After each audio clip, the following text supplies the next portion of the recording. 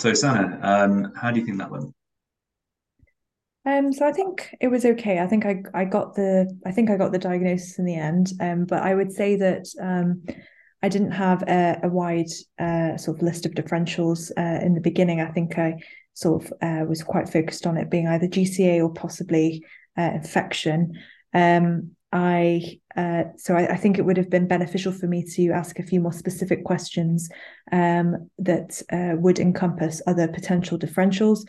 I think that when I moved on to examination again, it was a little patchy and quite generic, nothing really specific in, for example, the social history or in the systems review.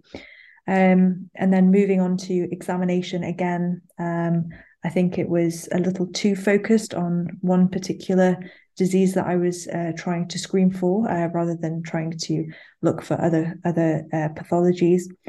And then in terms of investigations, again, it never hurts to mention bedside tests. I think that I was presuming this was giant cell arteritis, and the tests I requested were very specific to that.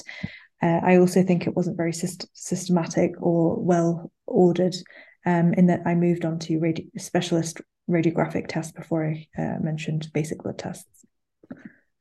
Yeah, I agree with a lot of what you said. I still think it was a very adequate answer, actually.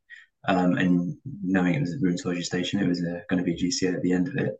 I think at the beginning, you kind of knew you were going down a GCA path, but you took it for granted. You kind of forgot to mention things like jaw claudication. You mentioned scalp tenderness with PMR, things like that, jaw, tongue claudication, limb claudication, those sort of things. The differentials, like you said, again, should have been wider, and ophthalmology, I think, would be a real key thing. But obviously, these are things that we'll come to in the better or excellent scenario.